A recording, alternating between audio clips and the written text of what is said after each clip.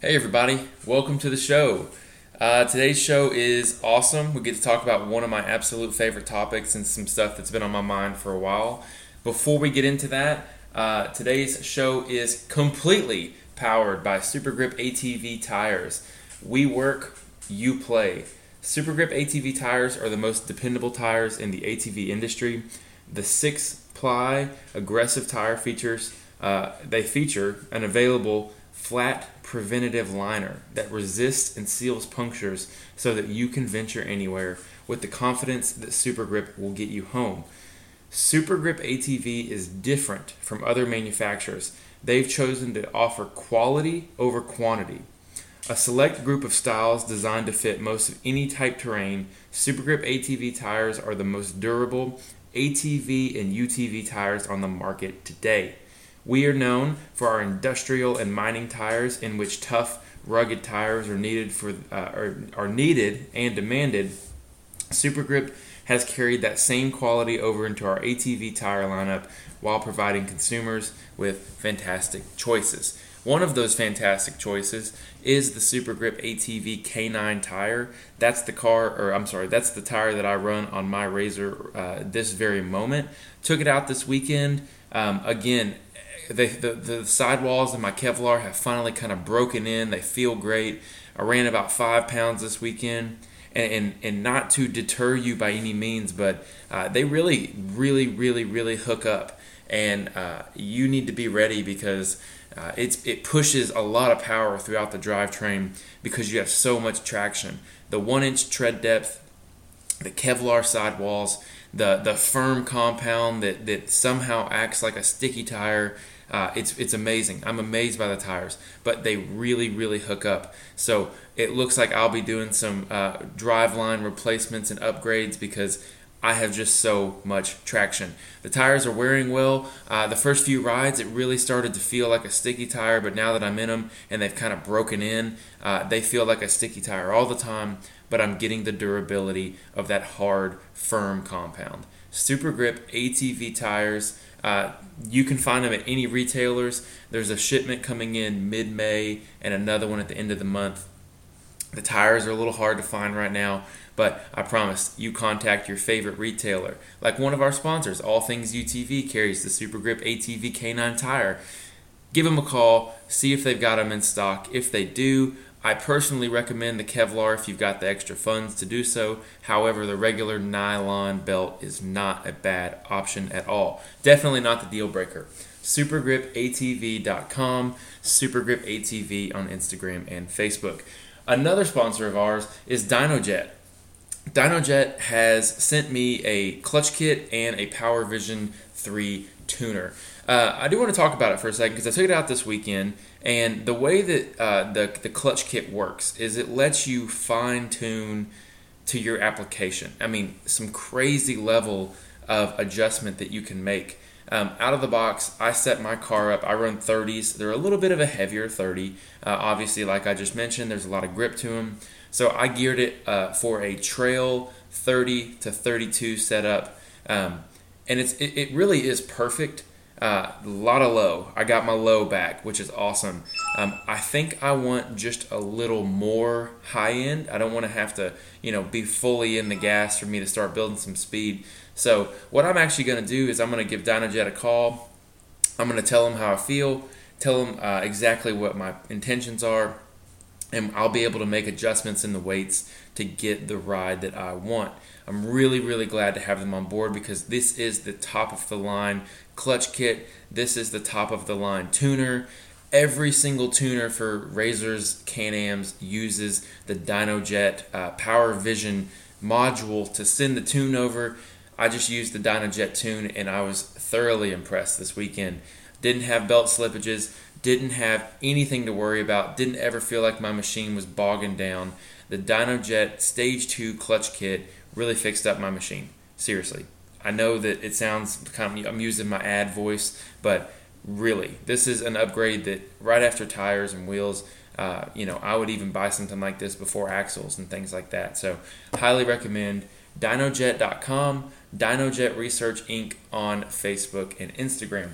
Another sponsor of ours is Infinite Off-Road. Infinite Off-Road has been with the show from the very get-go.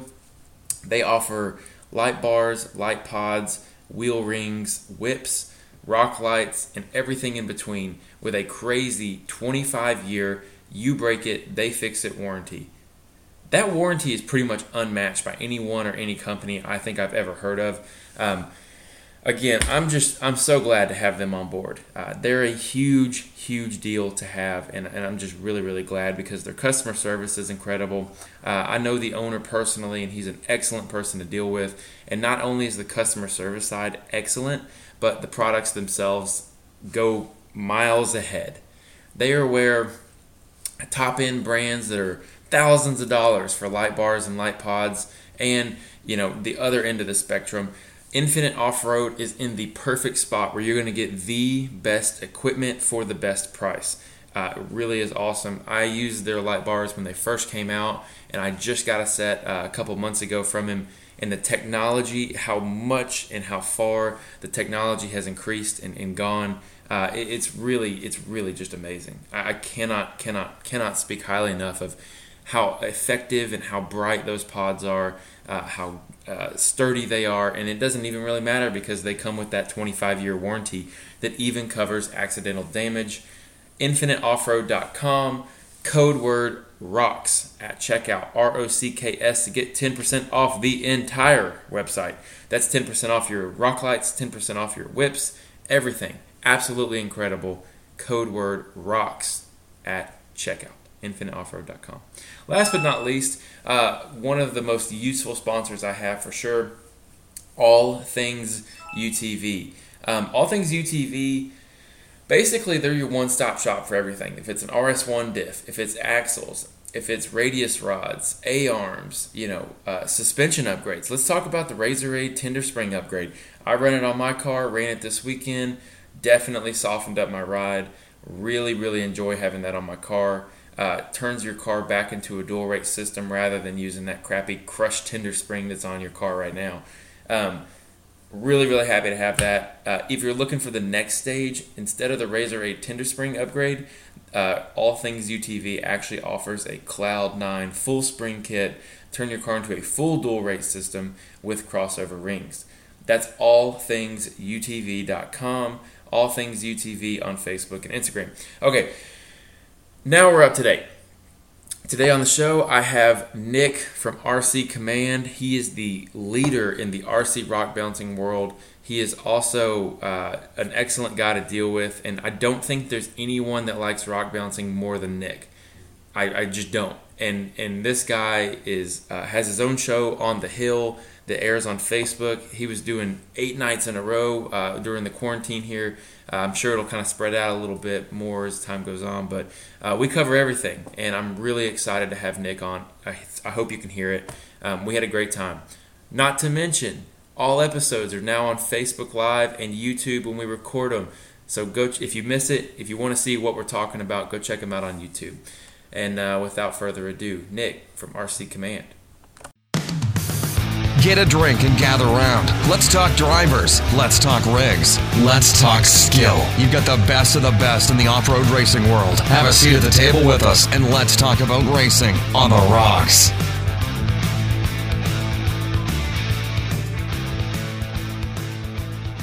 Jump over to, we are live. So I'm going to go over to the Facebook. I'll check the live here, and I'll get us all shared out to my pages. Boom. We are cranking out.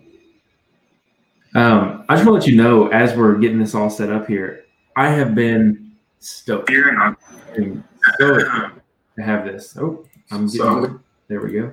I've been so excited to have this start. I'm elated to be able to talk to you with everything, because as I was talking to you kind of before we got started, see here, all my stuff's going crazy. Before we got started, I have a lot of questions about some of the things that guys are doing on the racing circuit, some of the things that I have, and then some one-to-one scale things where I think could really benefit some of these vehicles that no one has really tapped into yet. So We'll just kind of start out with who are you? Tell me a little bit about yourself and what are you drinking? Yeah, drinking an old fashioned here. I'm out on the road. My name is Nick. I'm from RCCommand. I started doing the national race series last year. Had a huge success, and then this year has just been. I mean, our numbers are through the roof. Yeah. We had well, we started the year with the shootout at King of the Hammers, first ever RC event that was legit through King of the Hammers. They knew we were racing. They wanted us to be there. They wanted it to blow up, and it absolutely did. I don't have the numbers in front of me, but we had an unbelievable turnout. And then everybody that got to race stayed and watched the one-to-one bouncers racing under the lights that night. So for me, it's really all about the experience. My drivers, when they come in, they are drivers, just like the one-to-one bouncer drivers, you know. So it's so cool to me to see Anthony Garcia, who is a driver out of Texas, who goes to national races, and he's hanging out with Timmy or Bubba Bacon or whatever, just out there, you know, shooting the breeze. And that's I freaking love that, man. That's what it's all about. So let me go ahead and just get started, because you guys at King of Hammers, that's not it kind of goes under the rug for people because they don't really realize how big of a deal that is. How did you get that orchestrated, and how did you get it set up? Because that's huge.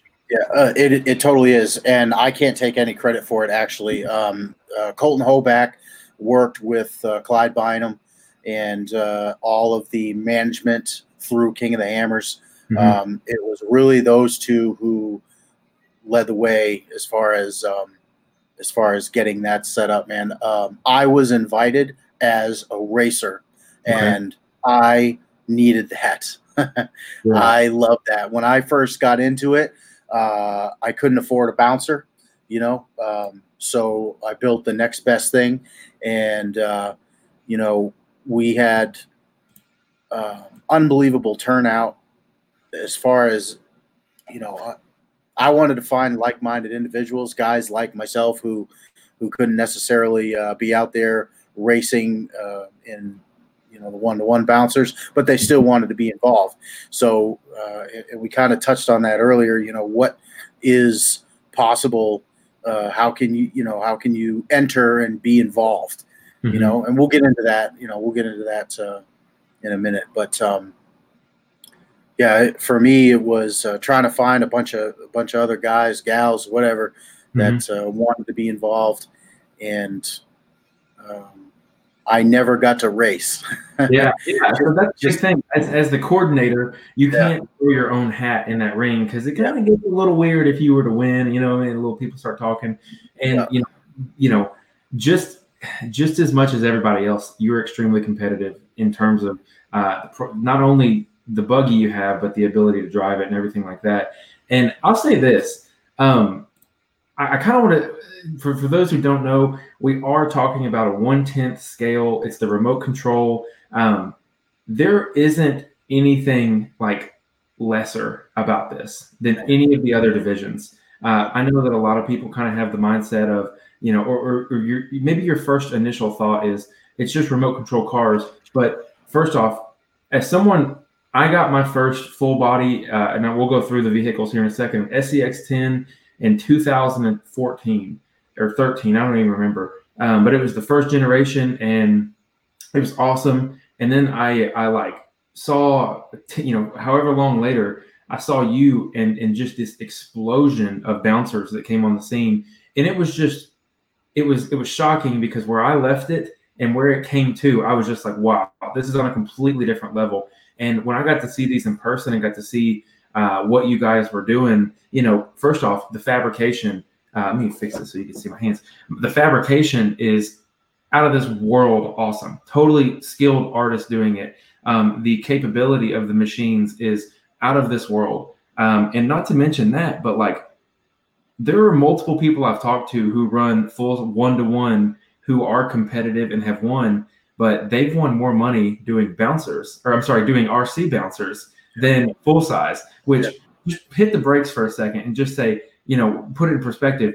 I'm going to go run my RC race and I'm going to make more than I would in a UTV or a bouncer. That's, hey. Yeah. We pay out $500 a race, man. That's nuts. For RC cars. Yeah. So, $5,000 a year we're paying out. So that's awesome. And we got to thank our sponsors for that. Big thanks to Matt Ottman at Team Ot6 Racing, the guys at Red Cat stepping up big time this year. So like Clyde has alluded to a few times, we're actually getting more help from the RC side of it than we are the 1-to-1 sponsors right now. There's just more buzz anyway. I wouldn't say, more help, because there is quite a bit more sponsors from the 1-to-1 side. However, it's growing fast, and we have sponsors. We have companies anyway who are stepping up every single. I get contacted all the time. How do I get involved? That's awesome. There is a little sticker shock. But I think that it's because they've never had an arena like what we're providing right now.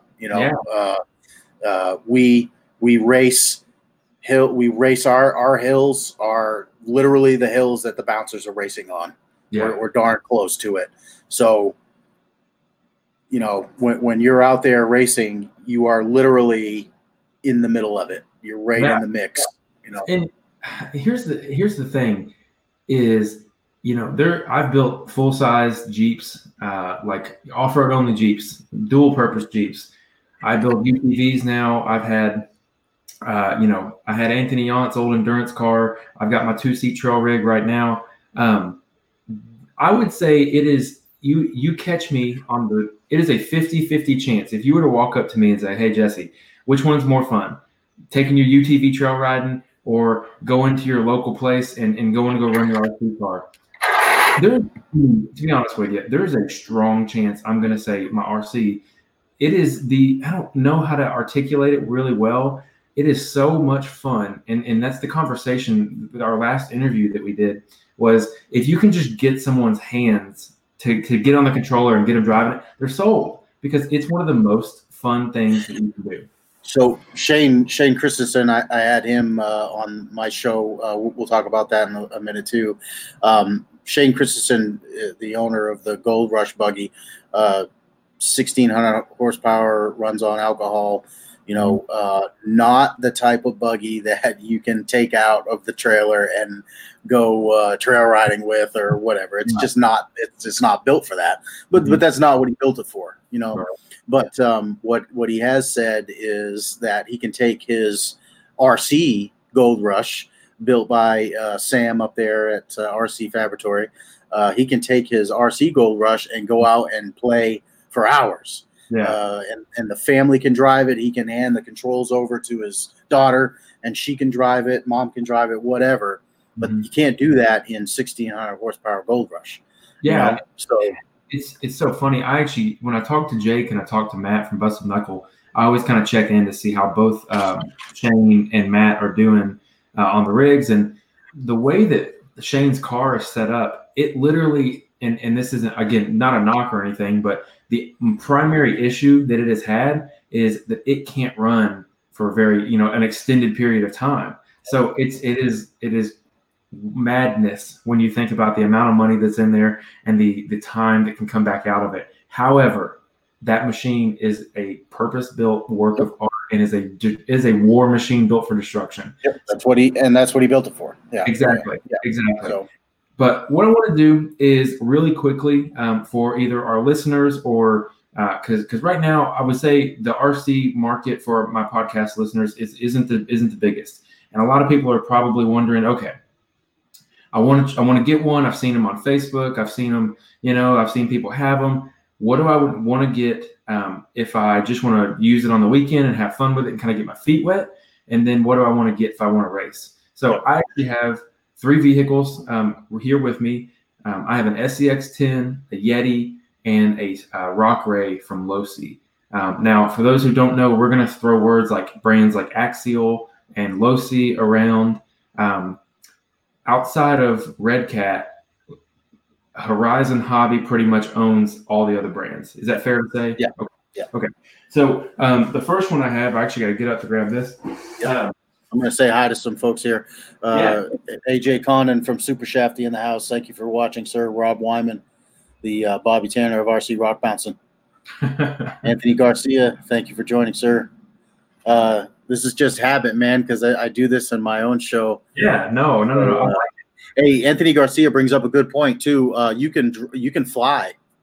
You can fly with these. Yeah. So Anthony has literally flown from Texas to a national race, raced the race, and flown back home like the next day or that night. That's dedication. I mean, seriously. But I mean, if he won, $100, $250, it's something. That pays for something. Yeah, absolutely. Yeah. Okay, so the rig I have here is an SCX-10-2, and I want to point this out because right here you see it's kind of like it's got a body on it. Underneath the body, you've got frame rails. It looks kind of like what would happen if you took the body off of a Jeep or a truck. You have C-channel frame rails, front bumpers, shock towers, and this centralized kind of skid plate. The thing that these are built for is, and I'm actually going to pull up a picture online, so I don't have to keep holding that up.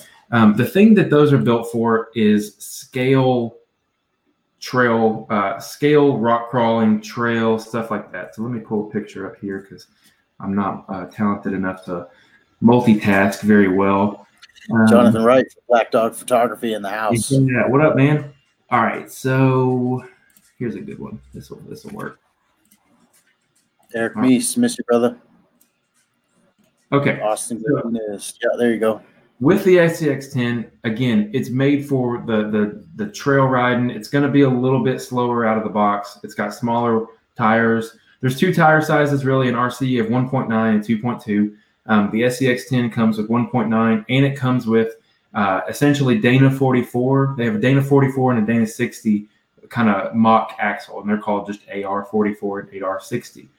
SCX-10 has the AR44. It's more narrow, whereas the AR60, which what we'll talk about here in a second, has essentially full width axles. I personally really, really, really love my car that I just showed you. I love it. It's fun to go out, do trails, kind of just, it's one of those things that you can mindlessly do it. And it's like therapeutic to a certain extent. I really enjoy that. Now, from the competitive, let me roll back before I get there. If you're going to do a weekend, you want to do some slow crawling, but you want something that can go moderately. I mean, not fast by any means. You're not going to blow the tires off of it, but something you can cruise around and your kids aren't going to break. This is an excellent place to start and it'll get your feet wet. This is also, what's up, Graham from Scotland? That's cool. That's really cool. So this is a great way to get your feet wet and kind of just dip your toes, because what you can do is you can replace the motor and get more speed, less speed, and you can do just about everything you want. Right now, the RC market, the 1.9 support is tremendous. It is, in my opinion, I'm a little bit split. Fortunately, unfortunately, the 1.9 market seems to be the leader right now from the manufacturing side. So manufacturers really focus on the scale, really focus on the 1.9. We can talk a little bit more about it, but this is a great place to get your feet wet. Now, Nick, tell us why this is not something that you can come race at a race. Well, I don't want to say that you can't come race. We've gotten to a point now where, we had 40 people in Texas, so I like to say that I would never say no. If you show up with one of these and you want to give it a go, I hate to shoot people. I hate to say no to people. Mm-hmm. However, what probably would transpire is you wouldn't be in it for the money and you wouldn't be in it for the points. It would just be for fun. But I can almost guarantee you that the hills that we build now, because the machines are so capable, are too much for these things. They're too much. These trucks are not built for what we're doing. In the rules, it states that these are not admissible. They're not allowed. Mm-hmm. Again, that is for the Cup Series, the money, the points series, right? Yeah.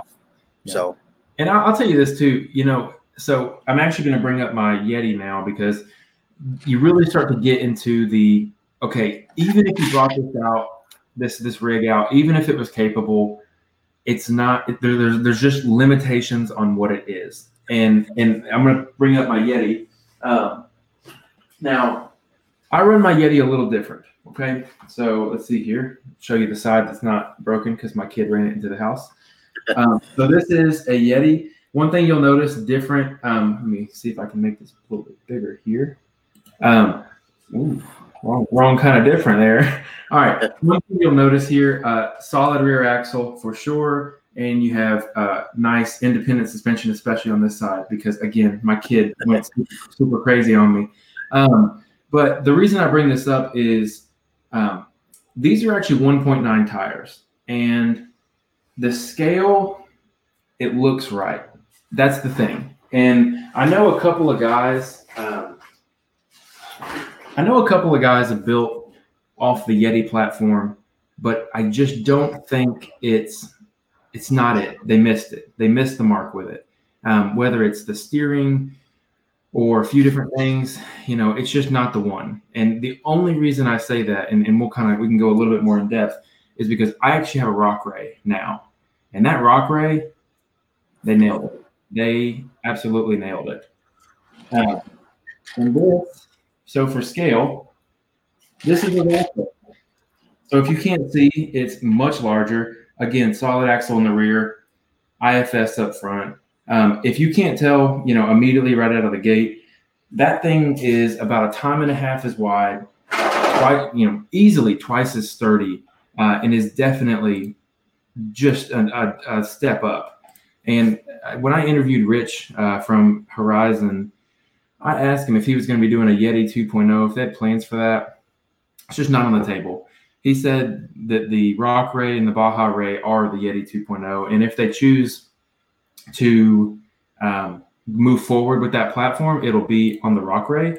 But unfortunately, through the grapevine, I have heard from the people that be at Horizon, it's not likely that they're going to do any revisions on the Rock Ray. It looks like it has probably met its final state, and I would not personally be surprised if it's discontinued in, a number of years. So now, what are your thoughts on the Yeti? What are your thoughts on the Rock Ray? Well, I think Timmy Cameron has proved to us this year that IFS is where it's at. Yes, sir. But I think that it was him pairing with Triton that made that difference, okay? Because Timmy has done IFS before with Moneymaker. But I want to say he either made his own arms or, he didn't use it. It wasn't the IFS that's needed for rock racing. But this year with Triton, that's it, man. He knocked it out of the park. Yeah, Menace is just rowdy. Up really quick because it's hard to explain until you see it, the difference. And if you listen to the show for any extended period of time, you've heard me say, if someone is good at something, let them do it. And there's something, again, coming from an engineering background. When you have an engineer design something using math and everything is designed correctly, it's going to work better. Like that's the kind of bottom line on it. However, this is Menace, and as you see in the middle where you have the big TC, front plate there, that bulkhead is been completely engineered by Triton, and that's what Nick was saying. The arms look like they're in a correct, just everything looks correct, geometry wise. The tie rods are bigger than my arms. But on the flip side, here's Moneymaker.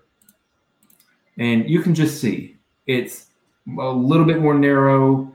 It looks a little awkward. The arms are at different angles. You know, the machine worked. In Timmy's own words, the machine worked too well. Yep. However, this is a much better machine. Yep. By far. Yeah. Yeah. And back to what you were saying, he has proven that, in my opinion, I think that this is the future.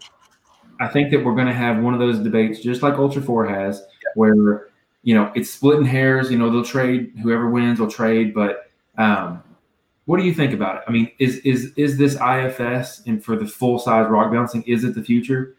Yeah. The thing is we could have Timmy come out next year with another solid axle rig. Yep. And he would still be very He's done that before. So, you know, I wouldn't say that it's the future per se. I think that there's a lot of, it's going to take new guys coming into the sport like the Periville Mafia and guys that are more open. I think the guys from the Southeast who are kind of the OGs, I think that they're stuck in their ways. Solid axle is you know, their side of the mountain. That's, you know, that's where it's at. But you can't help but look at the success that Ultra 4 cars are having out in the desert. They are climbing shit that's just as gnarly as what we're climbing in the Southeast. So you can't ignore that. You can't ignore that. Let me ask you this, because, you know, you're at every single race. You have a really good idea and a good insight into what's going on there. I'm really, really big on asking this question. The race courses. So every single year, if you know that the race courses are going to be, and there's a poll on my Racing on the Rocks Facebook page for those who are interested, long technical straight, you know, or longer, more easier hills to climb that are a little bit more about speed, some technicality versus the Bounty Hill. Now, because of the past 3 or 4 years, we've had these, you know, almost drag racing to the top, little easier hills. People are climbing, the machines are getting better, like, you know, but for the most part, it really becomes the fastest to the top. Now, an IFS car, fastest to the top, if it's not a Bounty Hill, IFS is going to blow it out of the water. But as soon as you get to a Blue Holler waterfall, that IFS car doesn't work there. It's not going to work the same. Yeah. What do you think about it? Because you're at every race. What's going on with the race courses? Did they need to make them harder? What do they need to do? And then what are your thoughts? It is definitely a challenge. Definitely a challenge. And again, I mean, I don't need as much property as Clyde does with the 1-to-1 guys. You know, I can build a race hill, you know, in a pretty small amount of space. But one thing that we do want, you know, we don't want a 5-second run. You know, that's not fun. But we don't want a 5-minute, you know, attempt or whatever. So this year, Clyde has added the tabletop jump. Every race is going to have a tabletop somewhere in the course. We did the same thing at Windrock. We actually added a little tabletop for the RC race. So I think that we're going to see more. I think we're going to see more just technical courses, you know, and then a nasty hill to, you know, to finish the run.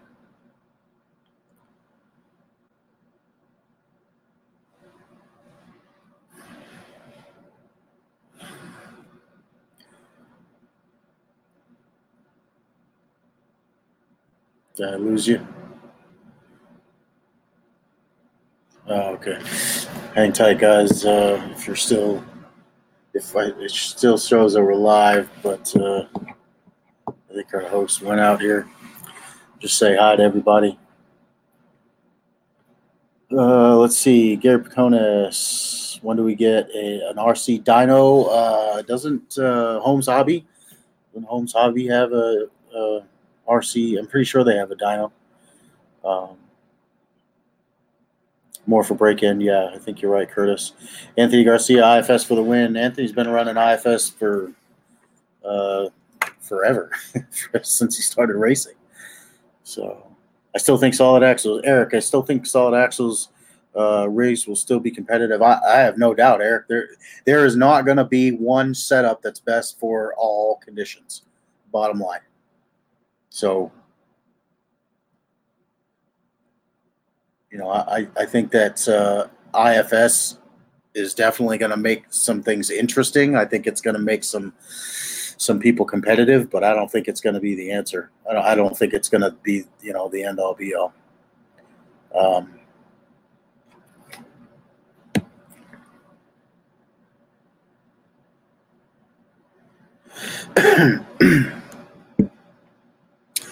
Jesse is having some internet issues, so I'm back. there he is. All right.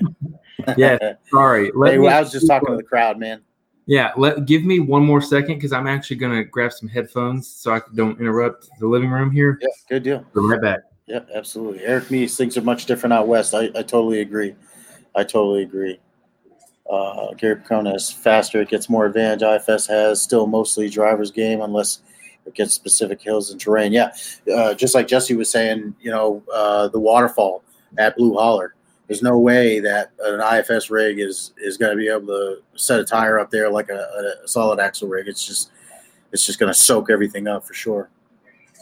Curtis Hazardous RC off-road park, always changing the best hills in RC rock bouncing as far as I'm concerned. Graham, I miss the kind of racing in the UK. It's mostly all scale trailers. Oh yeah. Yeah, that's not what we're racing. Forgot. I was thinking about a jump before the actual hill. Yeah, Curtis, that's what we're doing with the NRRA this year. A little tabletop jump after every at the beginning of every race. So. All right, can you hear me? Yes, sir. Yep. All right, had to do a little change up there, and then I left my drinks in the room, so I'm back. Nice. Okay, so where we left off is we were having a discussion about basically IFS versus solid axle, and then the discussion of the hills. Yep. So what do you think about the hills? Where are they going? Where's the future? Yep. So like you said, the days of just the drag race to the top of the hill, you know what I mean? Showtime Hill, those types of hills are getting beaten up by much more capable rigs. These guys that are running trailing arms, leading arms, Larry Crow running leading arms, all these buggies, like 1,000 horsepower is the minimum now. Pretty much. Agreed. Like it's crazy, but that's the truth. It's legit now. So guys, Clyde, for instance, and I can really only speak up for the NRRA because that's that's home for me. Clyde is taking steps to try to make it a course, make the driver have to use his rig. You know what I'm saying? It's not just a straight drag race where you have a 1,600 horsepower rig with coilovers and bypasses. You know what I mean? So now you got guys that got to use rear steer or not use rear steer and get around that. Like I said, Clyde's doing the tabletop jump at every race now, and then you finish with the big, the big finale is to blast up whatever hill, wherever we're at. Yeah, and I'll tell you, man, I'm really critical. I feel like I'm very critical of how they pick hills and what they choose to run, but let me just go ahead and say first and foremost, I would not want to be the person that's doing that. That is not the job that I want because it is difficult. And I even had the discussion with someone on one of my posts this week. It was the poll. DC Thompson brought up a really good point. The hills, those bounty hills, they're out there, but they're in the back of the woods where no one can get to, and there's safety issues. Yeah. And because a lot of people will say, well, there's bounty hills, they haven't climbed everything. Well, you have to be able to, A, have everybody safe, and then B, you have to be able to get spectators back there because there's not a fiscal point in having the race if you can't have people buy tickets and want to come watch it. I don't know. I hope everybody watching has had a chance since we've been quarantined for the last couple of months. I hope everybody's had a chance to get out and watch footage from Texas, watch footage from Wind Rock. Those are the only two NRRA events we've had this year. Look at the crowd. The crowds are growing. Yep. And you're absolutely right, man. To take that group of people and move them safely into the woods to watch a bounty hill, man, it's just not possible. Yeah, and I really think that like ARBO Bracket Busters, Nick, with the race they did at Adventure, if anybody was there, the way they had it spawned off was there was one single entry point, but it spawned off like 4 or 5 trails at the top, and basically they went from left to right, which also went from easiest to hardest. Yes. And you essentially did you went up and then your competitor went up, whoever had the fastest time proceeded. Yep. I really appreciated that. I think that is the kind of thing where, more knockout racing. Knockout was a hit. Let's make a knockout worth points. Yep. Let's make these knockout challenges where you go head to head with somebody a point. There's other things you can do, but again, I would not want to be in this situation to have to make those decisions. So I get it. But and a lot of the times, man, they're at the mercy of the park owners. Yeah. So the park owner says, I got Pro Rock coming in whatever in 3 weeks, and they're going to race this hill, and so you guys are going to be racing these hills, and sometimes it's the pick of the, luck of the draw. Really, I didn't know that promoters would say, Series A is running this hill, you guys can't run it. That's very interesting. Yeah, that seems. And let me ask you this. Are the hills that they build for races, is that promoter responsibility, or is that off-road park responsibility, or is it somewhere in the middle? So it'll be, it'll be the park owner saying, this is the property, this is the hill that you're going to build. What do you need? And 9 times out of 10, the park owner will have a crew there with some sort of equipment that, we'll build the tabletops for us, or we'll build, stuff like that. Yeah, I understand. So, all right, let's get back to it. We now have a better idea of those cars. Now, let me ask your opinion. What do you think about the Yeti as a platform? Because we're just going to work our way up to the bouncers. What do you think about the Yeti as a platform? Because that is a legal chassis to race. It is, and we haven't finalized everything, but I think that it's safe to be able to put out there that the NRRA is going to limit the chassis plates, the skids, if you will, to 10 inches. Ooh. Okay, so what that does is it takes out the, some of the short course cars. Yep. So the Yeti, Rock Ray, they would be safe. But some of those cars that have the chassis plates that are like this long, front to back, and here's my stance, and I get crap for having I get shit on all the time for having an opinion, but in my eyes, I'm trying to replicate 1-to-1 rock bouncers. Sure. They don't have a chassis plate that the transmission mounts to. You know what I'm saying? Yeah. So Sam Dubé from RC Fabricatory and I got together and built the standard, and it does not run any chassis plate. So the transmission mounts to tabs, the suspension mounts to tabs. That's cool. So to me, that is RC rock bouncing. Yeah. However, we have to realize that there is a huge spectrum of people that are involved, and not everybody is going to either A, have the fab skills, B, have the money to be able to pay an RC Fabricatory for a chassis or something like that. So you gotta consider all of those things. Yeah, and so let me ask you this. We can talk about this because this will be an interesting topic. There's our good friend over at Laser Nut, and he, I believe, this evening if I understood him correctly, I interviewed Cody Wagner last week, for those who don't know or are not familiar, and he said that, I believe he said he's going live on the Axial Facebook page tonight. Yeah. It'll be on the Pacific time, so it'll be a little bit later than the show airs. Good. However, he has, if you're familiar with him, he's got a Lasertown. His car has had numerous sponsorships from Axial. Yep. And by his car, I mean his Jesse Haynes Fabrication Moon Buggy and his Ultra 4 car, which his Ultra 4 car is an Armada Engineering independent front suspension, independent rear suspension. Now, let's make the assumption that the car that Axial is going to build with Laser Nut is going to be the U4 car. It is reminiscent of the Axial EXO, right? Excellent. Yeah. Okay. So the length on that skid plate does go front to back. Yeah. How does that fit in? And would that, just theoretically, if it's an exact replica of the full size car, how would that fit into this scenario? Sure. Great question. And honestly, I don't have an answer, but where we would go for that answer is our drivers. Okay. We have a panel of drivers who have been there since the beginning. Mm-hmm. They are fully committed, supportive of the race series, of growing the sport of RC rock bouncing, and they are, we go to them. I say we, I mean, Clyde and I, we go to them because they're the ones that are going to be racing. Yeah.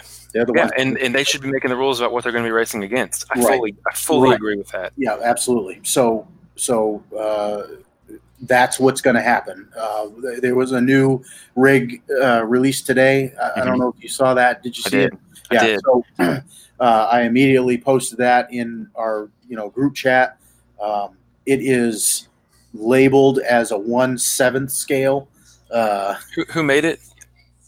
I'd have to. It's a brand that I'm not familiar with. Yeah, me too. Yeah, it's a the true RC enthusiasts know about it, but I'll be the number one guy to admit, man, I am not an RC enthusiast. Or it's hard to say, but I'm a bouncer fan. Yeah, there you go. Yeah, so they're saying that it's 1/7 scale, but it's Wraith size. So Wraiths are listed as 1/10 scale through Axial. So the scale thing is all over the place. We kind of had a brief discussion. Gary Picones chiming in, Cross RC. Yes, sir. Yeah, thank you. Okay, Cross RC. Okay, I look at this and I just don't see it. I mean, it looks a little bit too not hobby grade. If that's, I don't want to say cheap because I don't have my hands on it, but it doesn't look hobby grade. And I know that Harley Designs, where I actually found this picture, he, his big argument is the drivetrain was crap in the last one, so he assumes it'll be crap in this one. So, but going towards the future, that Ultra 4 car comes out, you guys ask, how do you think the success of that car does? Because I know that there was also a discussion about wheelbase, and that was kind of the discussion about, wheelbase essentially sets the scale to some degree. So, this car comes out to 15-inch wheelbase, for example, which is what a lot of the bouncer guys are running right now. Yep. Performance-wise, how does it do? How do you think an IFS IRS car does? Well, I think that it does very well in the whoops and I have no doubt that it can kill hills. But once you start adding, like you said, that the waterfall at Blue Holler, once you start adding ledges and stuff like that, but that's racing, man. That is racing, and I really, I would be honored to have something like that racing with us. You know what I mean? That's beautiful. That's what we're, that's what we're looking for. Yeah. That's a Hoback chassis or a Travis Vance chassis. Mm-hmm. That's an RC Fabricator. It's right up there with that. So, we'll see. We'll see. Yeah. That's kind of how I look at it. Is we'll see. Now, shout out to UC Fab. The guy makes probably the most incredible RC machines and full size machines that money can buy. I had someone throw the amount of money that this rig costs right here, and you might buy a razor instead. You ain't kidding. But again, I'll say this. I'm gonna have Kyle on the show, and we're gonna talk about it, because I personally, I understand when it comes to the craftsmanship of what he does. I think he even fabricates his own A-arms on these vehicles. And again, for those who can't see, this is a 1/10 scale car. It's pretty amazing, the detail. But I'm going to have him come on, talk about what he does, and because he also does some work for Laser Nut and why he got this piece of work right here. Just incredible. But we'll have him on and have that discussion about what makes it worth, the price tag, because again, it is a piece of art, but also it is pricey. I think he said it is. But will it perform though? Right. Agreed. Will it perform though?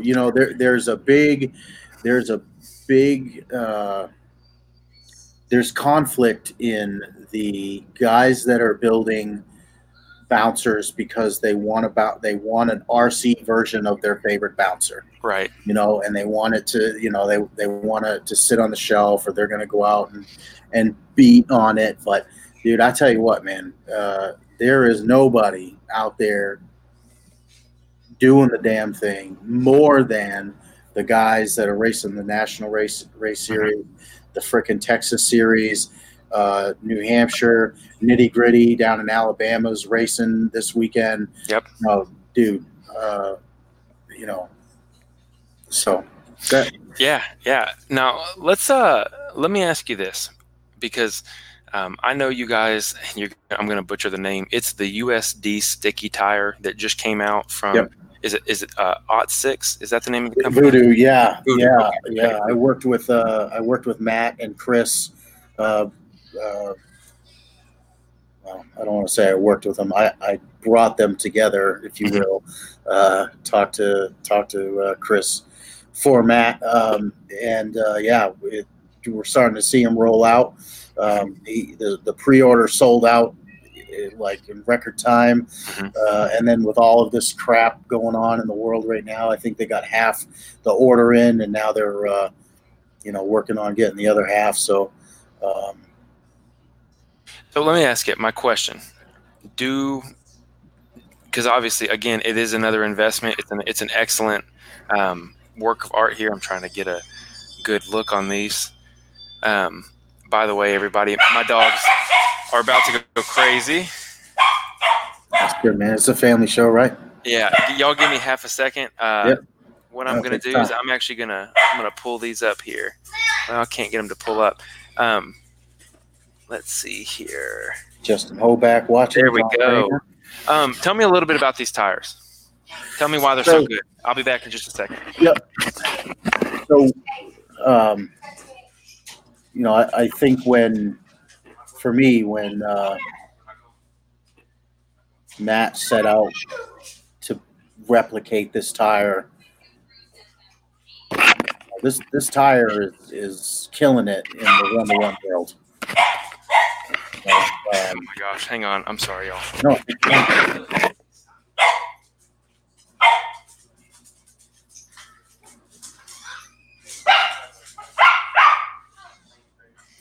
Brand over in the UK, the brand is popular, but the trans and plastics are weak. Yeah, Anthony, $5,000. I don't doubt it at all.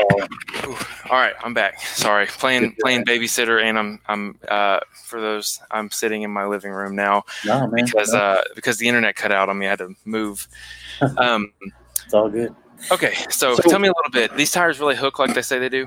They do. As far as what I'm seeing, I haven't got my hands on a set yet, but everything that I'm reading is from sources that I trust. They're legit. At the time, they didn't have the 40, so when Matt set out to build this tire, it was definitely going to be a 2.2, and it was going to be a 6-inch. So in the NRRA and most series across the country, the tire limit is 6 inches. So Matt looking to replicate the 46-inch USD sticky, he went right to 6 inches. I mean, that thing is on the cusp. Now that tire right there that you have up on the screen, that is not the USD Correct. sticky. That's a 1.9, but very close. Yeah, correct. And I wanted to bring this up to point out the differences too. These are siped a little bit differently, which is the cuts in the tires are a little different. The actual USD sticky, pardon me, that is that tire, correct? Yes. Okay, Yep. so I just wanted to get the differences there for people. Now, I look at this tire and I'm like, man, you get a soft foam in there and you get that bad boy a little bit of like grab on the foot, and I bet that would be absolutely just an incredible performing tire. Yeah, no doubt about it. I'm excited to see how that compares because obviously everyone else is pretty much running the Proline Super Swampers. Is the only compound that they make that in the G8 compound? No, but the G8 compound is a sticky compound. Okay, so they have do they make it in the Predator compound? Do you know? I don't think so. Okay. I don't think so. So No, I have the 1.9 G8s, and then I have the 1.9 Predators. I just got those. That Predator compound. Look, when I know that Voodoo offers like a if I'm not mistaken, it's a soft, and then there's like a super soft version. That Predator compound tire, especially in the 1.9, if they made it in the 2.2, I would imagine it would just be reflected even more. It's so soft. You could probably blow through a set of those tires in 4 or 5 races and have them completely just totally chipped off and totally worn down. They're a pretty interesting tire. And I know that you have a lot of pull. I know you talked to the people at RPP and kind of got those guys on board, rpphobby.com. And then, I would be reaching out to Proline and seeing if they can make that Predator compound Super Swamper, or at least somebody, because that's a nasty compound right there. Yeah, for sure. No, we have been in talks. We're kind of in negotiations with Proline as a sponsor. I've mentioned it before. I don't want to go too deep into it, but it was really down to major sponsors came right down to from Axial to Red Cat, and the only difference was Red Cat was the first to jump. So makes sense. Proline again is there. They're supportive of this. Absolutely.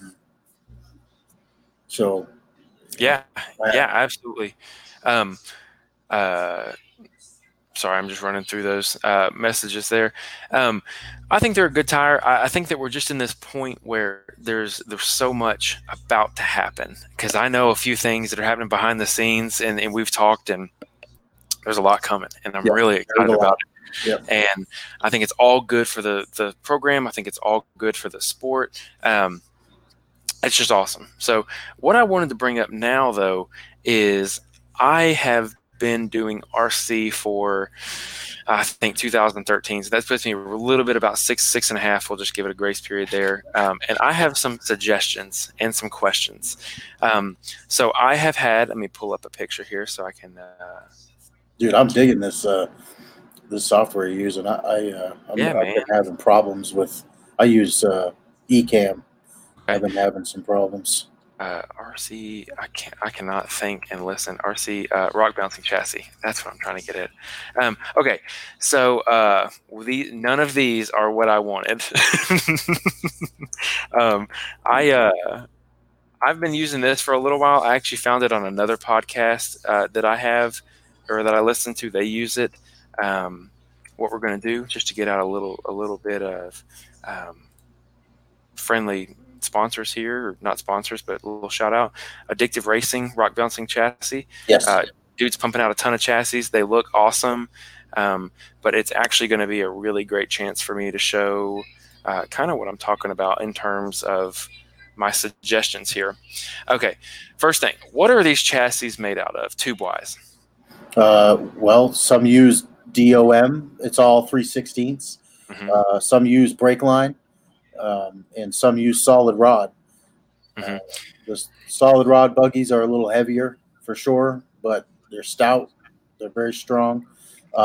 My buggy, the standard, built by RC Fabricatory, has solid rod low in the chassis, obviously to keep weight down, but also where impact is going to happen the most. Then the rest of it is hollow tube, 3/16 to either brake line or DOM. Sam, you beat me to it. Okay, that was part of what I was going to say. Yeah. A lot of guys that are using and buying, I see only solid tube being thrown around, and the chassis that I've built personally, I always use 3/16 the whole way through. It is bendable. Eventually, there is a point that is bendable. Yeah. So what I see in a really there he is. What's up, Kyle? But what I'm seeing here is down on the frame rails, and Jonathan, I'm just going to use you guys for example. Down on the frame rails, use solid tube. But the most important thing that you can do in these RC cars, in my years of working here, my dogs are about to bark again. I think my wife's at the door. Hey, Amy, will you go unlock the front door, please? Okay, thank you. She's excited so she can go outside. But what it is, if you can use solid rod in the lower frame, in the lower section of the chassis, and up front, the weight distribution on these things is make or break. Every single bit of the time, it is make or break. Is your mom home? Yeah. Okay. There we go. Okay. Now it's not my responsibility anymore. I don't. So you put the 3/16 inch rod in the front and in the lower, and I really like what you said about points of impact. Basically, points that are going to have these severe impacts. But that weight distribution is something that gets missed by a lot of guys because the most important thing, you get that weight up front and you get it low, that thing will climb, because in the 1-to-1 world, it doesn't translate the same, because you can't put 1 pound or 1 ounce in the RC world is the equivalent of, hundreds of pounds on a 1-to-1 scale. Yeah. So a lot of guys, for those who are listening, the Cody Wagner interview, he runs 300 shot in his front tires to give him more weight up front, and as they're rotating, they'll actually climb over. They'll help pull the rig over an obstacle rather than push it up. And one of the most important things is when you get that weight up front, I don't know why guys don't do exactly what you just said. Solid rod in the low and in the front, and then hollow all the way through. Yep. That was a really long-winded answer. Sorry. No, it's absolutely right. And also mounting the motor forward. Huge difference. Yeah, that's something that Sam's been doing for a long time, for years now, and it's starting to catch on. High Altitude Performance also offers a kit for your bomber. If you're running a bomber, he offers a 3D printed kit that gets the motor mounted forward and definitely moves that weight distribution.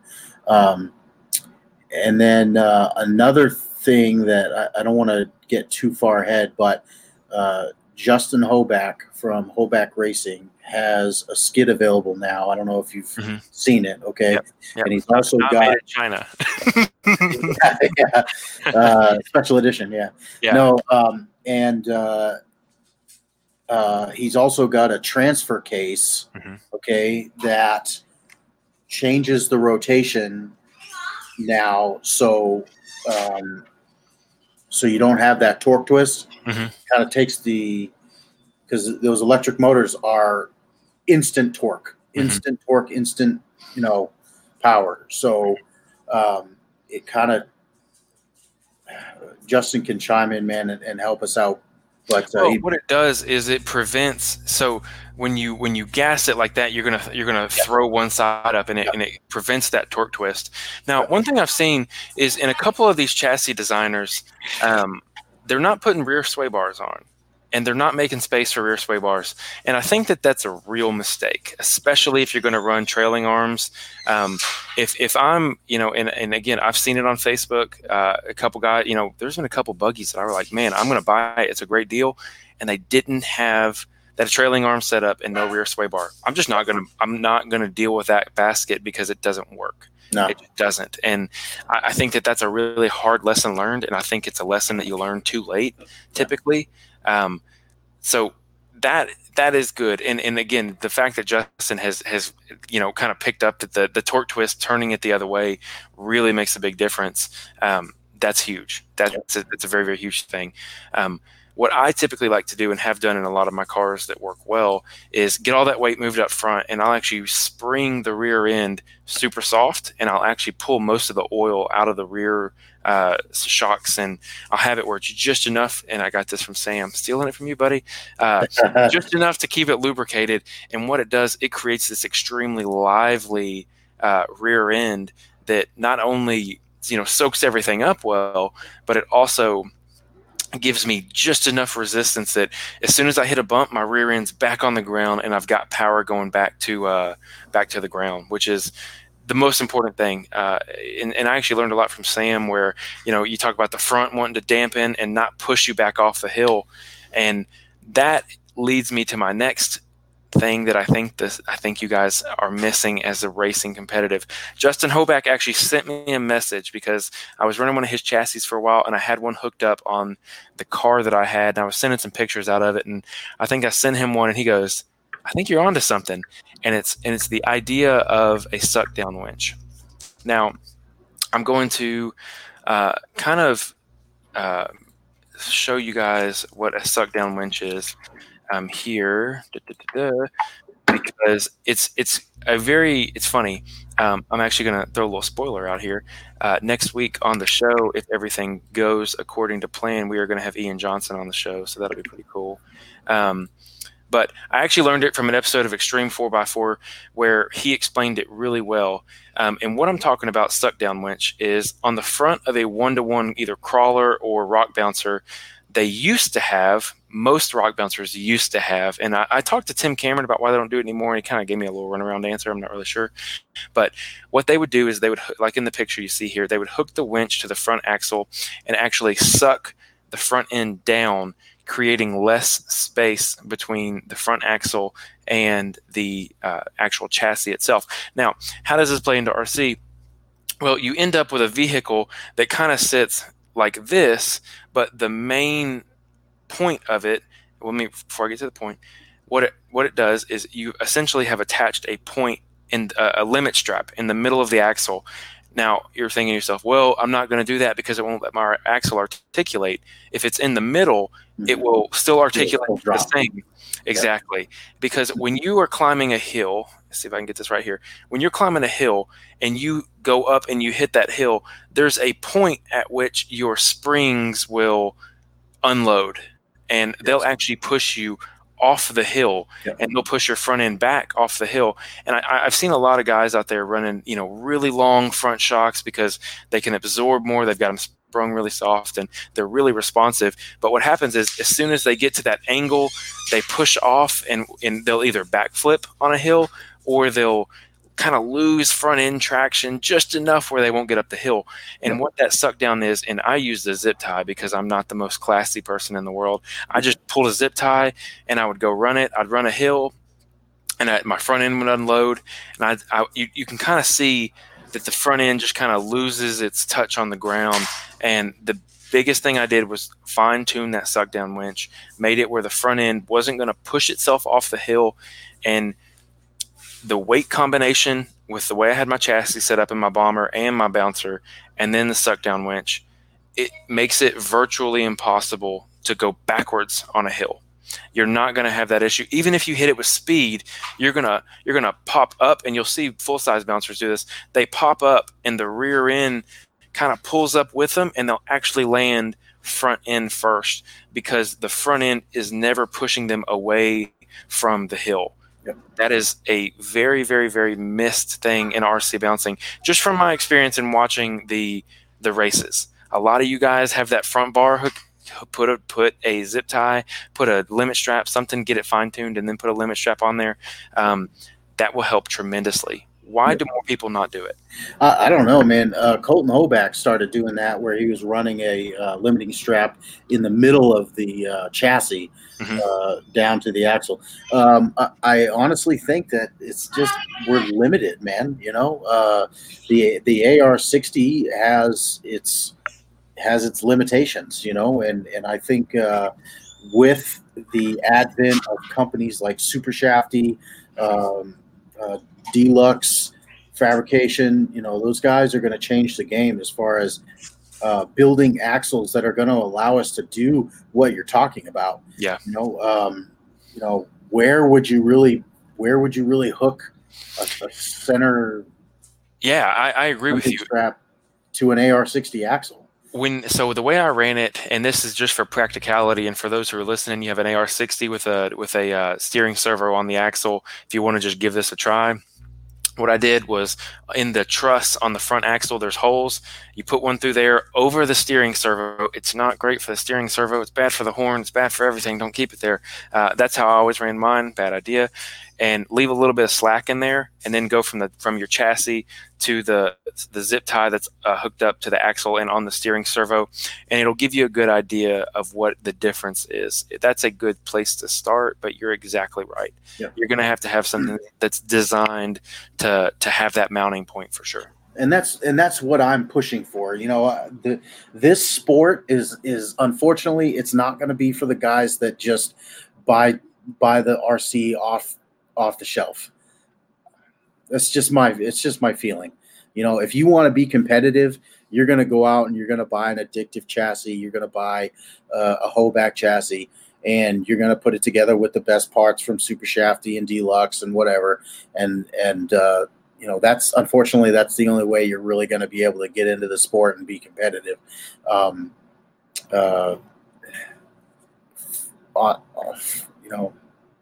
Where do we go from there? I mean,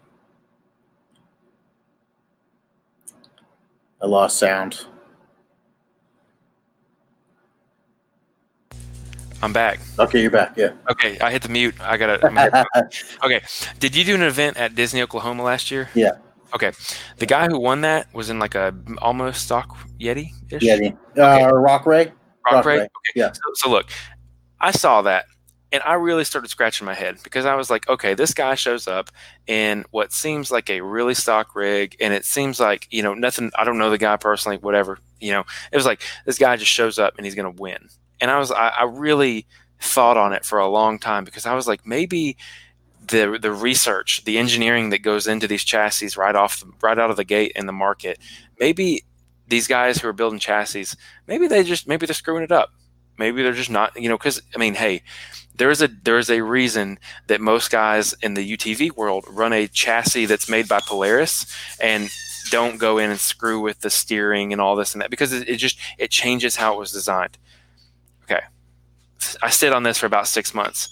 Flash forward 6 months later, and in RC Rock Bouncing, he posts a picture of his basement, and he has 4,000 RC cars. He's got every part you can think of, and the caption just says, y'all thought I just had a Yeti and just showed up. And it was just like, that is why that guy won. And it's the reason I bring that up is because it is the rig you have. It is the parts you have in there. But this guy shows up and he has, an immense amount of experience under his belt. There is no substitute other than getting out and running your car, seeing how it reacts. Yeah. The hardest part of this entire RC anything is the steering, in my opinion. Mm-hmm. Just making it go straight. Yep. Can you keep it straight?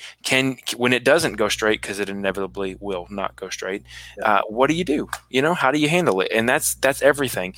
A lot of guys don't get credit because there's some damn good RC drivers out there, and not everybody can do it. I would argue most people can't do it. Yeah, and we can sit here and talk about chassis and talk about suspension setups and stuff like that all day long. Mm-hmm. But just like bottom line is it comes down to the guy that's driving it. Mm-hmm. You can have a guy that spends $5,000 on a UC Fab buggy and never takes it off the shelf, never drives it, shows up to a race and he's got the most expensive badass rig out there, but he's just terrible because he doesn't drive it. Yeah. And then you got the guy, Dex Browder. He won the Bounty Hill at finals. He won $1,100, dude, in 4 seconds. Crazy. With a bone stock Yeti. It had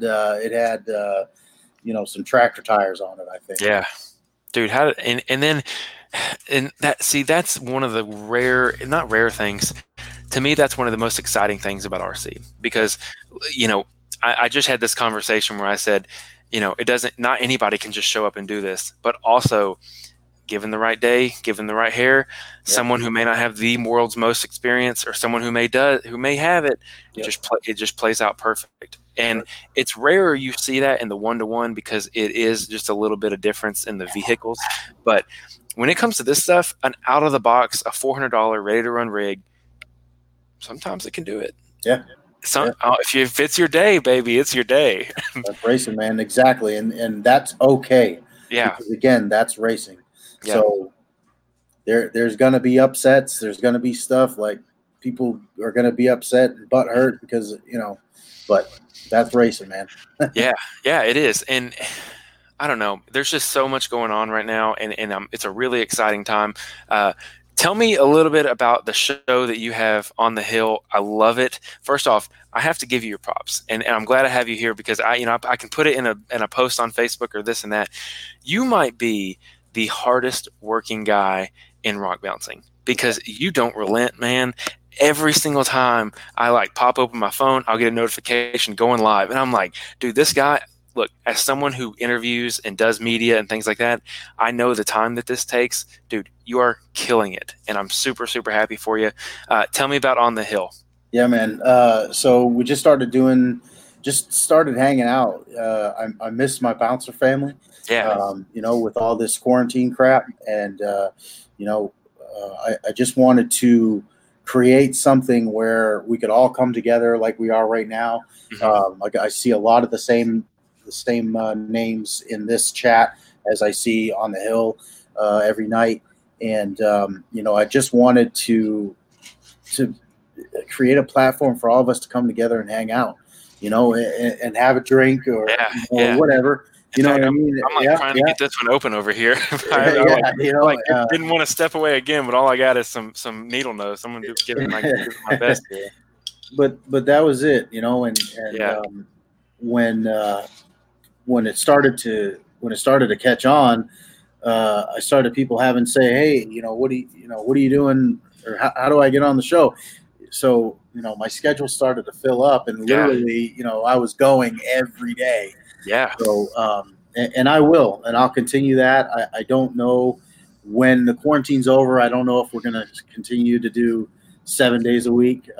Dude, it's crazy, man. You're literally on every night, and I don't know how you do it. Yeah. I don't know how you do it. Well, again, man, I love rock bouncing. I'm a fan first. I'm a fan first before anything. Yeah. So, I love hanging out with, I was hanging out with Jake Pike, talking to him, and a lot of people look up to Jake, and he's beyond talking to you. He's just like a Timmy Cameron. You can't ever imagine being able to talk with him, but yet here he is on the screen next to me, and answering questions from the crowd and stuff. So that's what it's all about, man. Making everybody equal. That makes sense. Yeah. I mean, dude, trust me, and we kind of have similar feelings. We're like, I feel like, and this is, I'm really lifting the curtain here on the podcast. I feel like I have imposter syndrome sometimes, where somebody will message me or somebody will send me something or a text and say, hey man, I'd like to get on the show and this and that. And I'm like, I have watched you race for years and you're sending me a message wanting to be on my show. And it's like, this is kind of weird. Are you sure?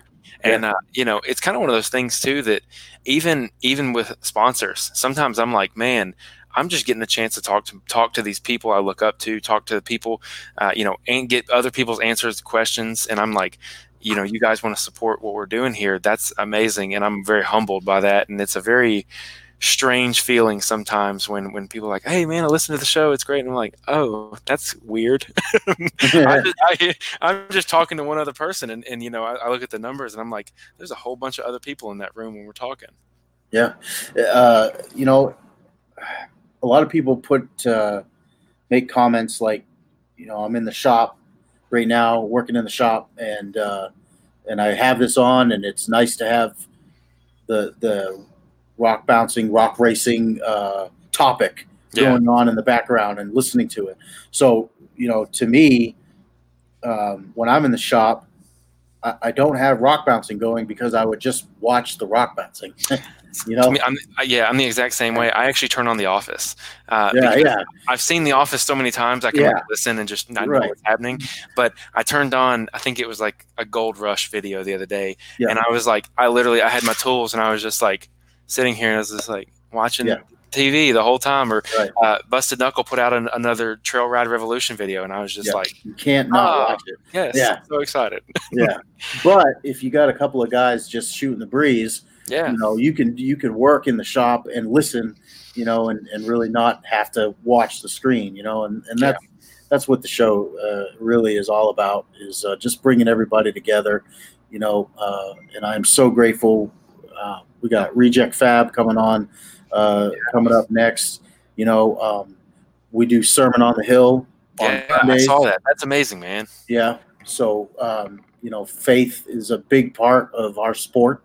And I think that it's important, and nobody else is doing it, you know, that we get the word out. And you know, I've told Taylor that if we help one person, then I feel like I've done, you know, I feel content with that. You know? Certainly so.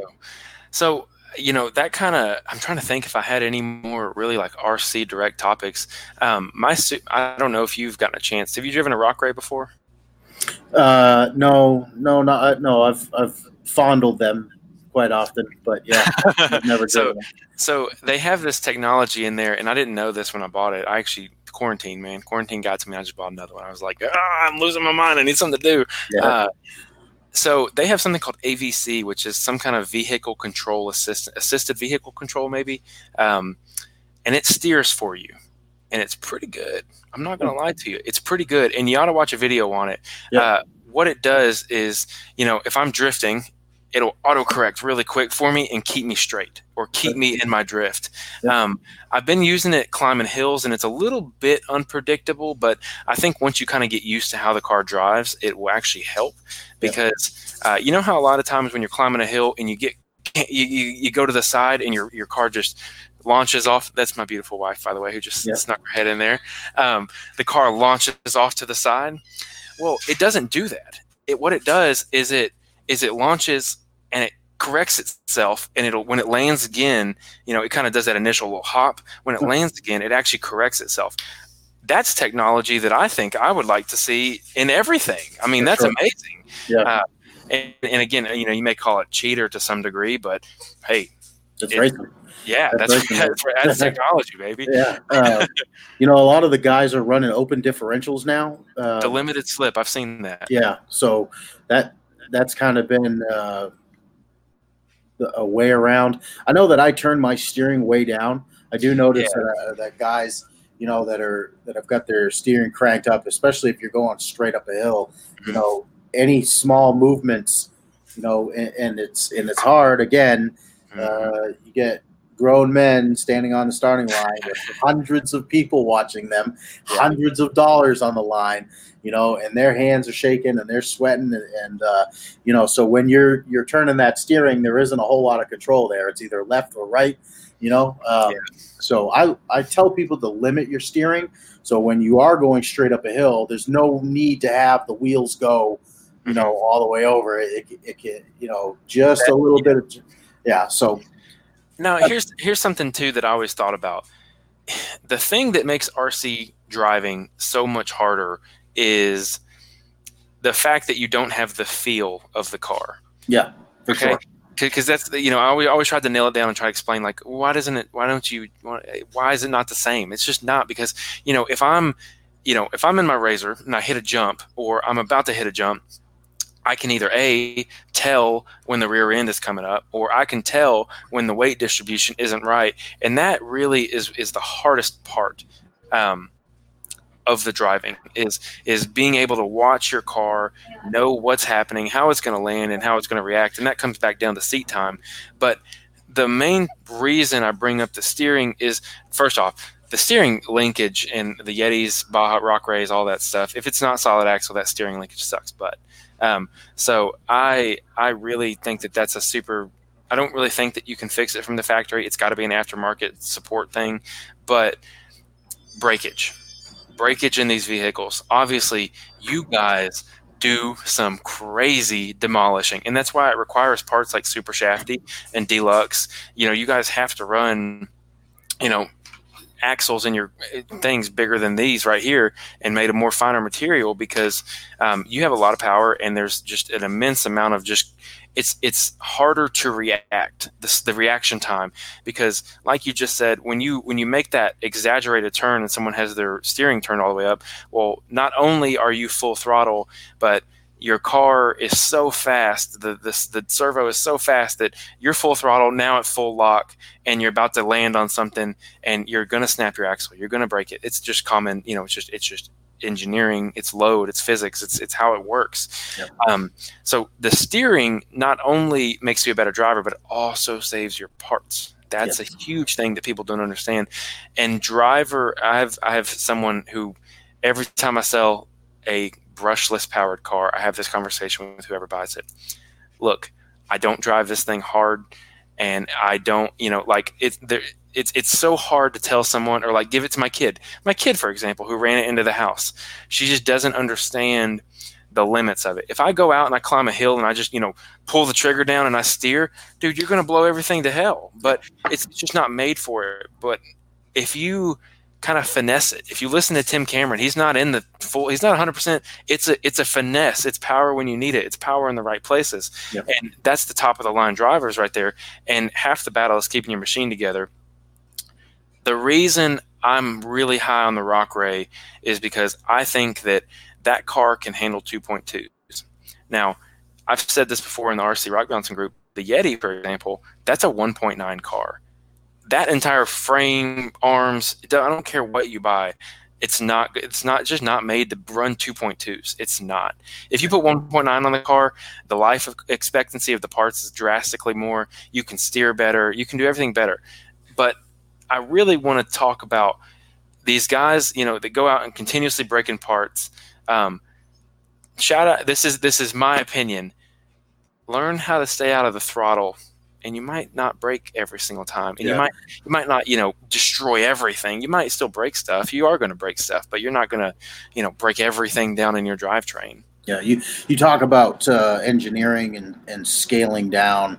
If you have a 3,800 kV motor, brushless motor, censored, running a 15-tooth pinion gear, maybe even some guys run upwards of 20. Mm-hmm. You're probably talking if you were to scale it up to the one-to-one world, closer to like 2,000 horsepower. Yes, that's a great example. Talking about a lot of power. Yeah. Okay, so when you full throttle that thing into a hill, a wall, a freaking house, anything like that, I mean, how do you expect failure? Yeah. Agreed. And it's kind of one of those things where, you can throw it, you can spend a lot of money on these things, or you can spend a decent amount of money on these things. I've never had to upgrade an axle housing before. And again, I'm on the very conservative side. I climb things, but I'm not going to sit there and just fully lock it out. It's just not something. And I bring this up because it's doable. People who want to go out and RC, but maybe their budget is to get a car and, I can do upgrades, kind of one at a time. That's most of us, I would assume. That's the way to do it, in my opinion, just because, man, you don't have to go out, hammer it down, break everything, and then throw, $3,000 more dollars in it. You don't have to do that. If you drive with the mindset of keeping the car together, you can really climb everything you need to climb.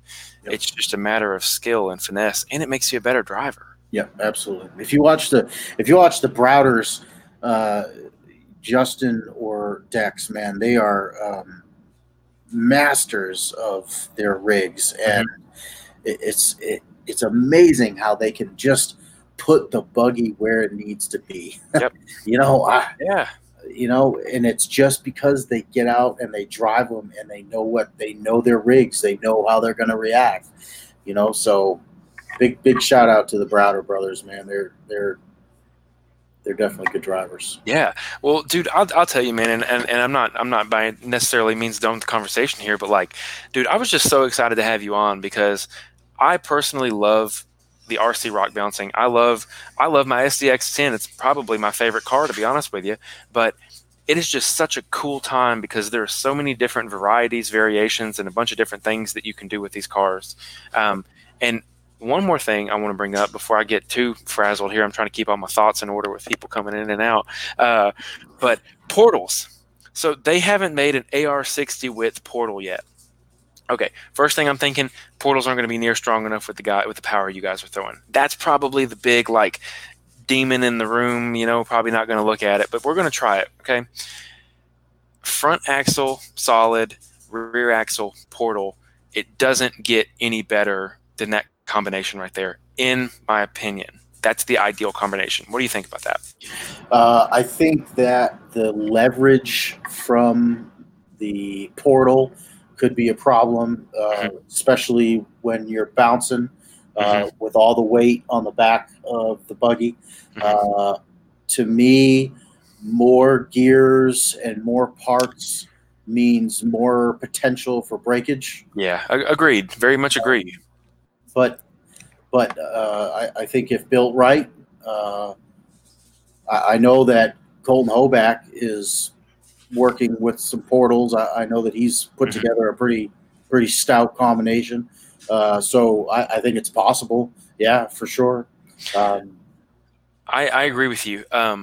Let me think really quick because I have one more thing that just came across my mind that I think the RC guys who really want to get into it, I think you guys might be sleeping on one thing, and it's a picture, but I've got to draw something on this picture for me to articulate it. So give me 1 second.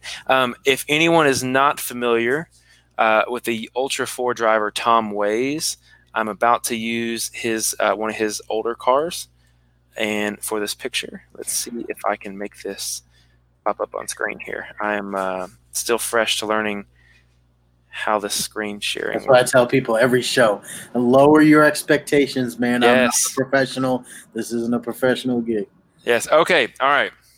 So you may have to get a little close for this one. Those who are listening may have to make it full screen. Tom Ways, IFS, front, solid axle, rear. I sat at my Yeti, and I actually took it to my office, and I sat there and looked at it. I've probably looked at it for 5 or 6 hours, just looking and thinking about how I could do this. If you see this car right here, and again, if anybody who's out there takes this idea and runs with it, I want royalties. No, I'm just kidding. Just send me one of the frames whenever you finish it. The Yeti chassis is a flat piece of plastic, and in the front you have the bulkhead that sits directly onto the chassis. It goes all the way back, and it actually is from that point. There's hollow space, and there's the drive shaft that goes up. Okay, the drive shaft kind of sits elevated off of the actual bottom of the skid plate there. It's the skid plate. That's the best way to say it. Okay, if you see here on this Tom Ways car, he has his belly pan, trailing arms hook up to the belly pan. All that's normal. But you look down below, his bulkhead actually sits substantially lower than the rest of the chassis. Now, what that does, if you were to take the Yeti, which is a straight line like this right here, is it takes the Yeti and it takes the bulkhead and keeps it in the same location.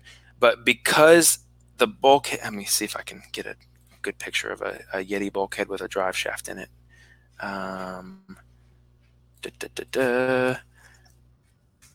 So there's about a half-inch space between the bottom of the bulkhead, perfect, and where the drive shaft actually goes into the bulkhead.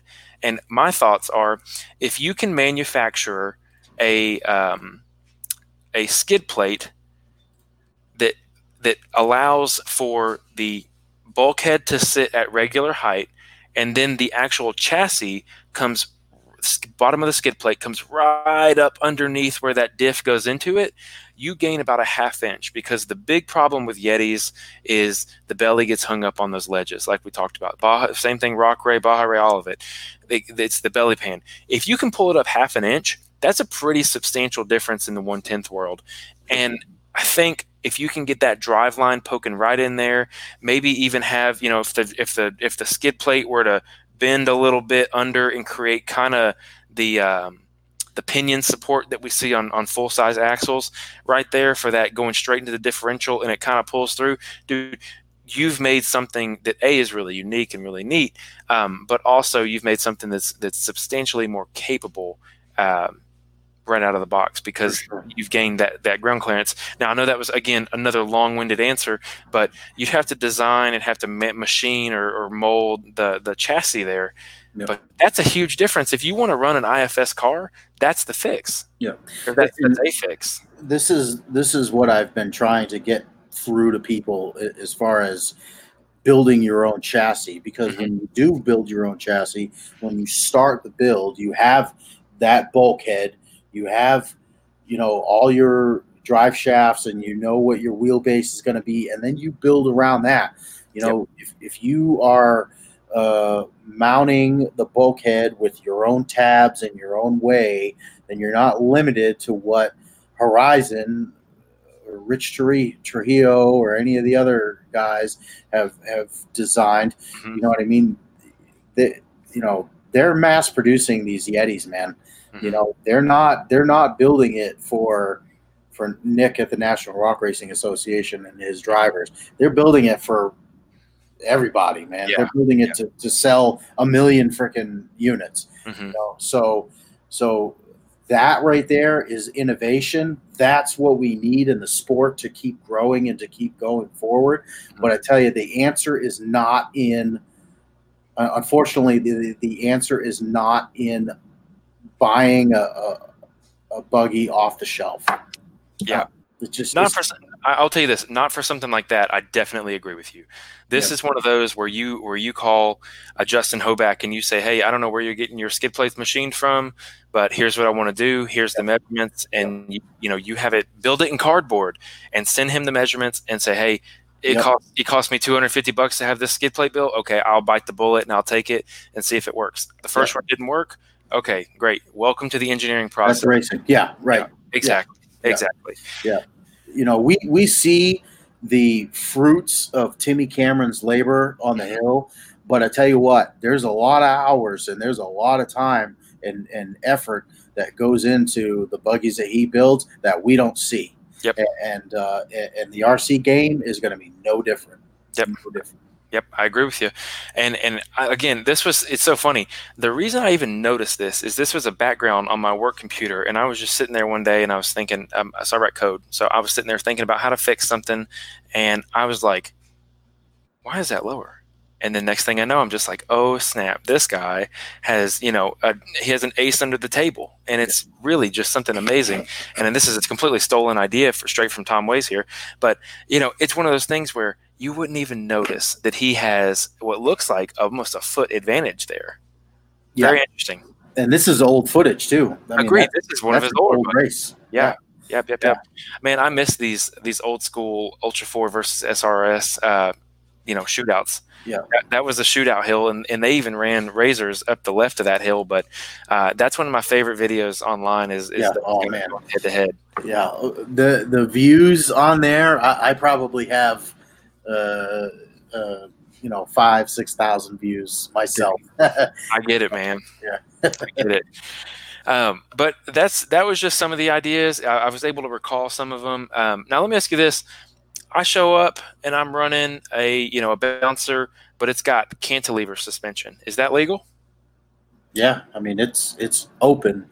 Yeah, so yeah, as long as you're running it on a platform that matches the rules, yeah, absolutely. What about because this is something you see in the competition world, but not in the 1-to-1. But there's nothing that says the 1-to-1 couldn't do it, other than possibly strength. Is like lower links. They go to the axle, bent, arched at an angle. Say, for example, coming, what I'm saying, like that. Is that legal? Yeah, absolutely. I mean, factory Wraith links are bent already. Mm-hmm. Yeah, but I will say though, as far as engineering goes, is nothing is going to be stronger than those links being straight. Yep, you you're start right. to bend them. You know, But it's the do I want to play? You're in blackjack. Do I want to play a 6, or do I want to? How are you going to play your ace? That's Yep. how you play it. That's right. It could That's be the thing that totally right. kills me, or it could be the thing that makes me hit blackjack. So Yep. I agree with you. And one thing for those who are now thinking about bent lower links, got to watch out for your pinion. That pinion gets exposed when you have that link up, and that is a much worse break and very vulnerable. So, don't know. I've done the measurements on myself. I actually run a 15-inch wheelbase on my SCX10.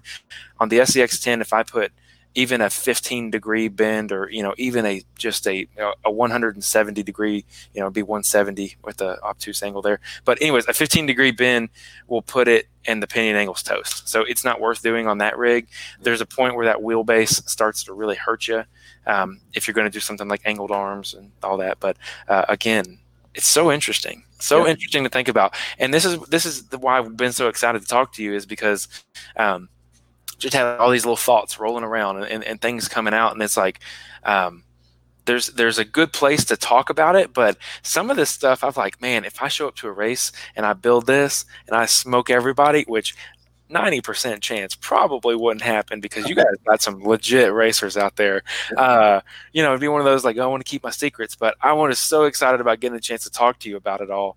And I just want to say, man, like, I love this stuff and I'm a fan, but there are guys out there that are much, much smarter than I am. If you're not part of the RC Rock Bouncing group on Facebook, please join. Make sure that you answer yes to the questions. You know what I mean? We do want to make sure that we're keeping it bouncer, but please join that group and pick the brain of the Justin Hobacks, the Travis Vances. Ask questions, man, because it is a great place to get information. Yeah, it definitely is.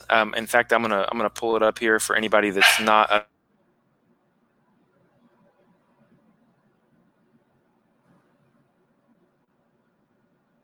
We lost Jesse again. Sam Dubay in the house.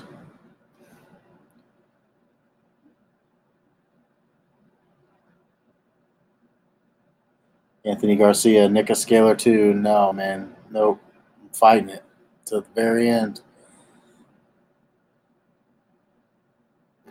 Anthony, yeah. No, man. You're running the B2 Bomber. It is not my day. There you're back. Now you're back. Not my day. But anyways, I forgot what I was even getting at. My dog barked, and all of a sudden my internet froze. So, Nice. Yeah. But that's pretty much all I had to talk about. We're right at about an hour and a half. I know we actually went over a little bit of what we were hoping to do, but I loved every single minute of it. Is there anything else that you want to talk about we missed? No, man, I really appreciate the opportunity. I definitely want to have you on the hill. Of course. So we'll set that up, make a date for that. Of course. But, yeah, man, thank you, everybody, that's watching. Definitely thank you, Jesse, for getting me on here. Dude, I've told you earlier in the episode, and I'll tell you again, I got a lot of respect for you. There's not a lot of people that are really out there killing it and taking advantage of the quarantine time. Dude, killing it, taking advantage and doing awesome. So super happy to have you on. Thank you for making time for me.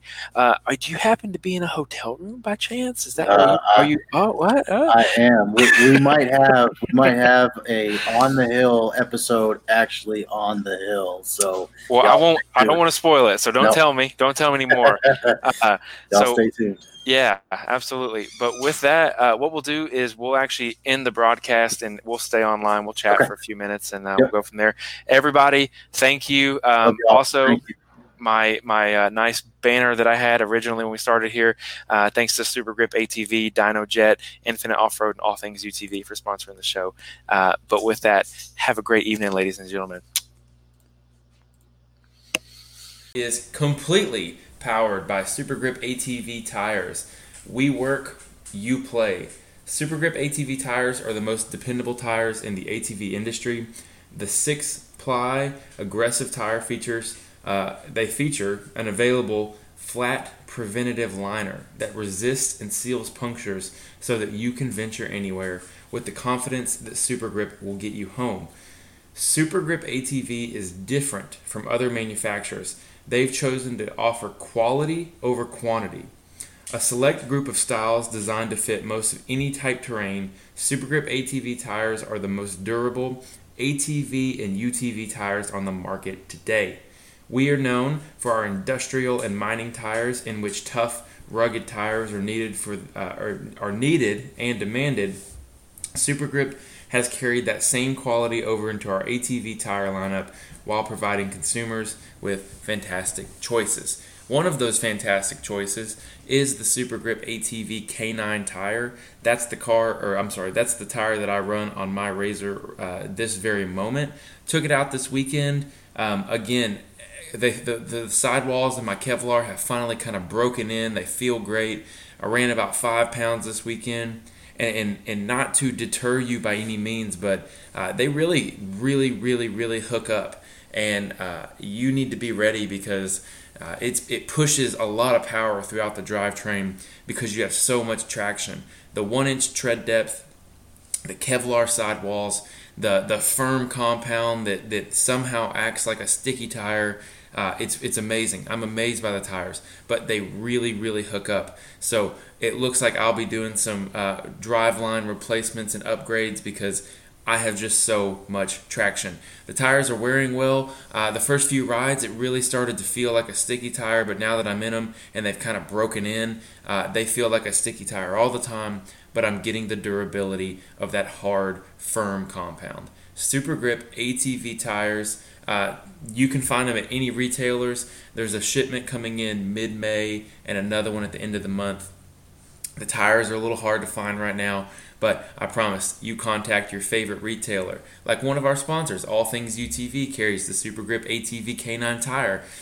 Give them a call, see if they've got them in stock. If they do, I personally recommend the Kevlar if you've got the extra funds to do so. However, the regular nylon belt is not a bad option at all. Definitely not the deal breaker.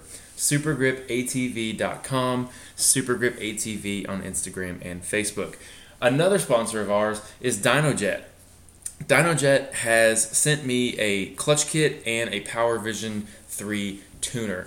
I do want to talk about it for a second because I took it out this weekend, and the way that the clutch kit works is it lets you fine-tune to your application. I mean, some crazy level of adjustment that you can make.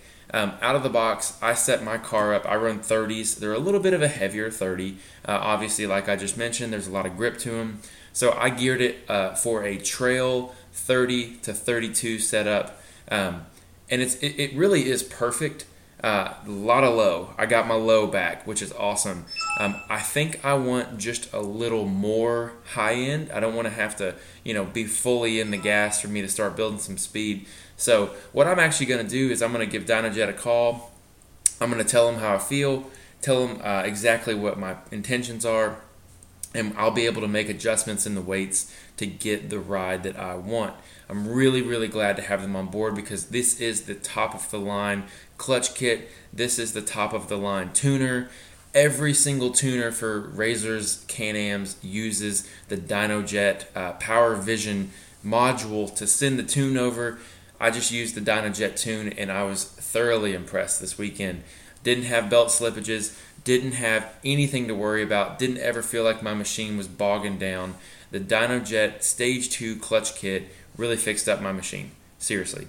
I know that it sounds kind of, I'm using my ad voice, but really, this is an upgrade that right after tires and wheels, I would even buy something like this before axles and things like that. So highly recommend DynoJet.com, DynoJet Research Inc. on Facebook and Instagram. Another sponsor of ours is Infinite Off-Road. Infinite Off-Road has been with the show from the very get-go. They offer light bars, light pods, wheel rings, whips, rock lights, and everything in between with a crazy 25-year you break it, they fix it warranty. That warranty is pretty much unmatched by anyone or any company I think I've ever heard of. Again, I'm so glad to have them on board. They're a huge deal to have, and I'm just really glad because their customer service is incredible.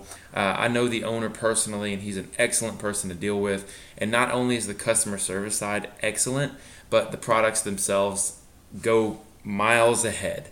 They are where top-end brands that are thousands of dollars for light bars and light pods, and the other end of the spectrum, Infinite Off-Road is in the perfect spot where you're going to get the best equipment for the best price. It really is awesome. I used their light bars when they first came out, and I just got a set a couple months ago from him. And the technology, how much and how far the technology has increased and gone, it's really just amazing. I cannot speak highly enough of how effective and how bright those pods are, how sturdy they are, and it doesn't even really matter because they come with that 25-year warranty that even covers accidental damage. InfiniteOffroad.com, code word ROCKS at checkout, ROCKS, to get 10% off the entire website. That's 10% off your rock lights, 10% off your whips, everything. Absolutely incredible. Code word ROCKS at checkout, InfiniteOffroad.com. Last but not least, one of the most useful sponsors I have for sure, All Things UTV. All Things UTV, basically, they're your one-stop shop for everything. If it's an RS1 diff, if it's axles, if it's radius rods, A-arms, suspension upgrades. Let's talk about the Razor tender spring upgrade. I run it on my car, ran it this weekend, definitely softened up my ride. Really, really enjoy having that on my car. Turns your car back into a dual rate system rather than using that crappy crushed tender spring that's on your car right now. Really, really happy to have that. If you're looking for the next stage, instead of the Razor 8 tender spring upgrade, All Things UTV actually offers a Cloud 9 full spring kit. Turn your car into a full dual rate system with crossover rings. That's allthingsutv.com. All Things UTV on Facebook and Instagram. Okay, now we're up to date. Today on the show, I have Nick from RCCommand. He is the leader in the RC rock bouncing world. He is also an excellent guy to deal with, and I don't think there's anyone that likes rock bouncing more than Nick. I just don't. And this guy has his own show on the Hill that airs on Facebook. He was doing 8 nights in a row during the quarantine here. I'm sure it'll kind of spread out a little bit more as time goes on, but we cover everything, and I'm really excited to have Nick on. I hope you can hear it. We had a great time. Not to mention, all episodes are now on Facebook Live and YouTube when we record them.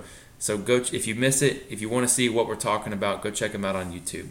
And without further ado, Nick from RCCommand.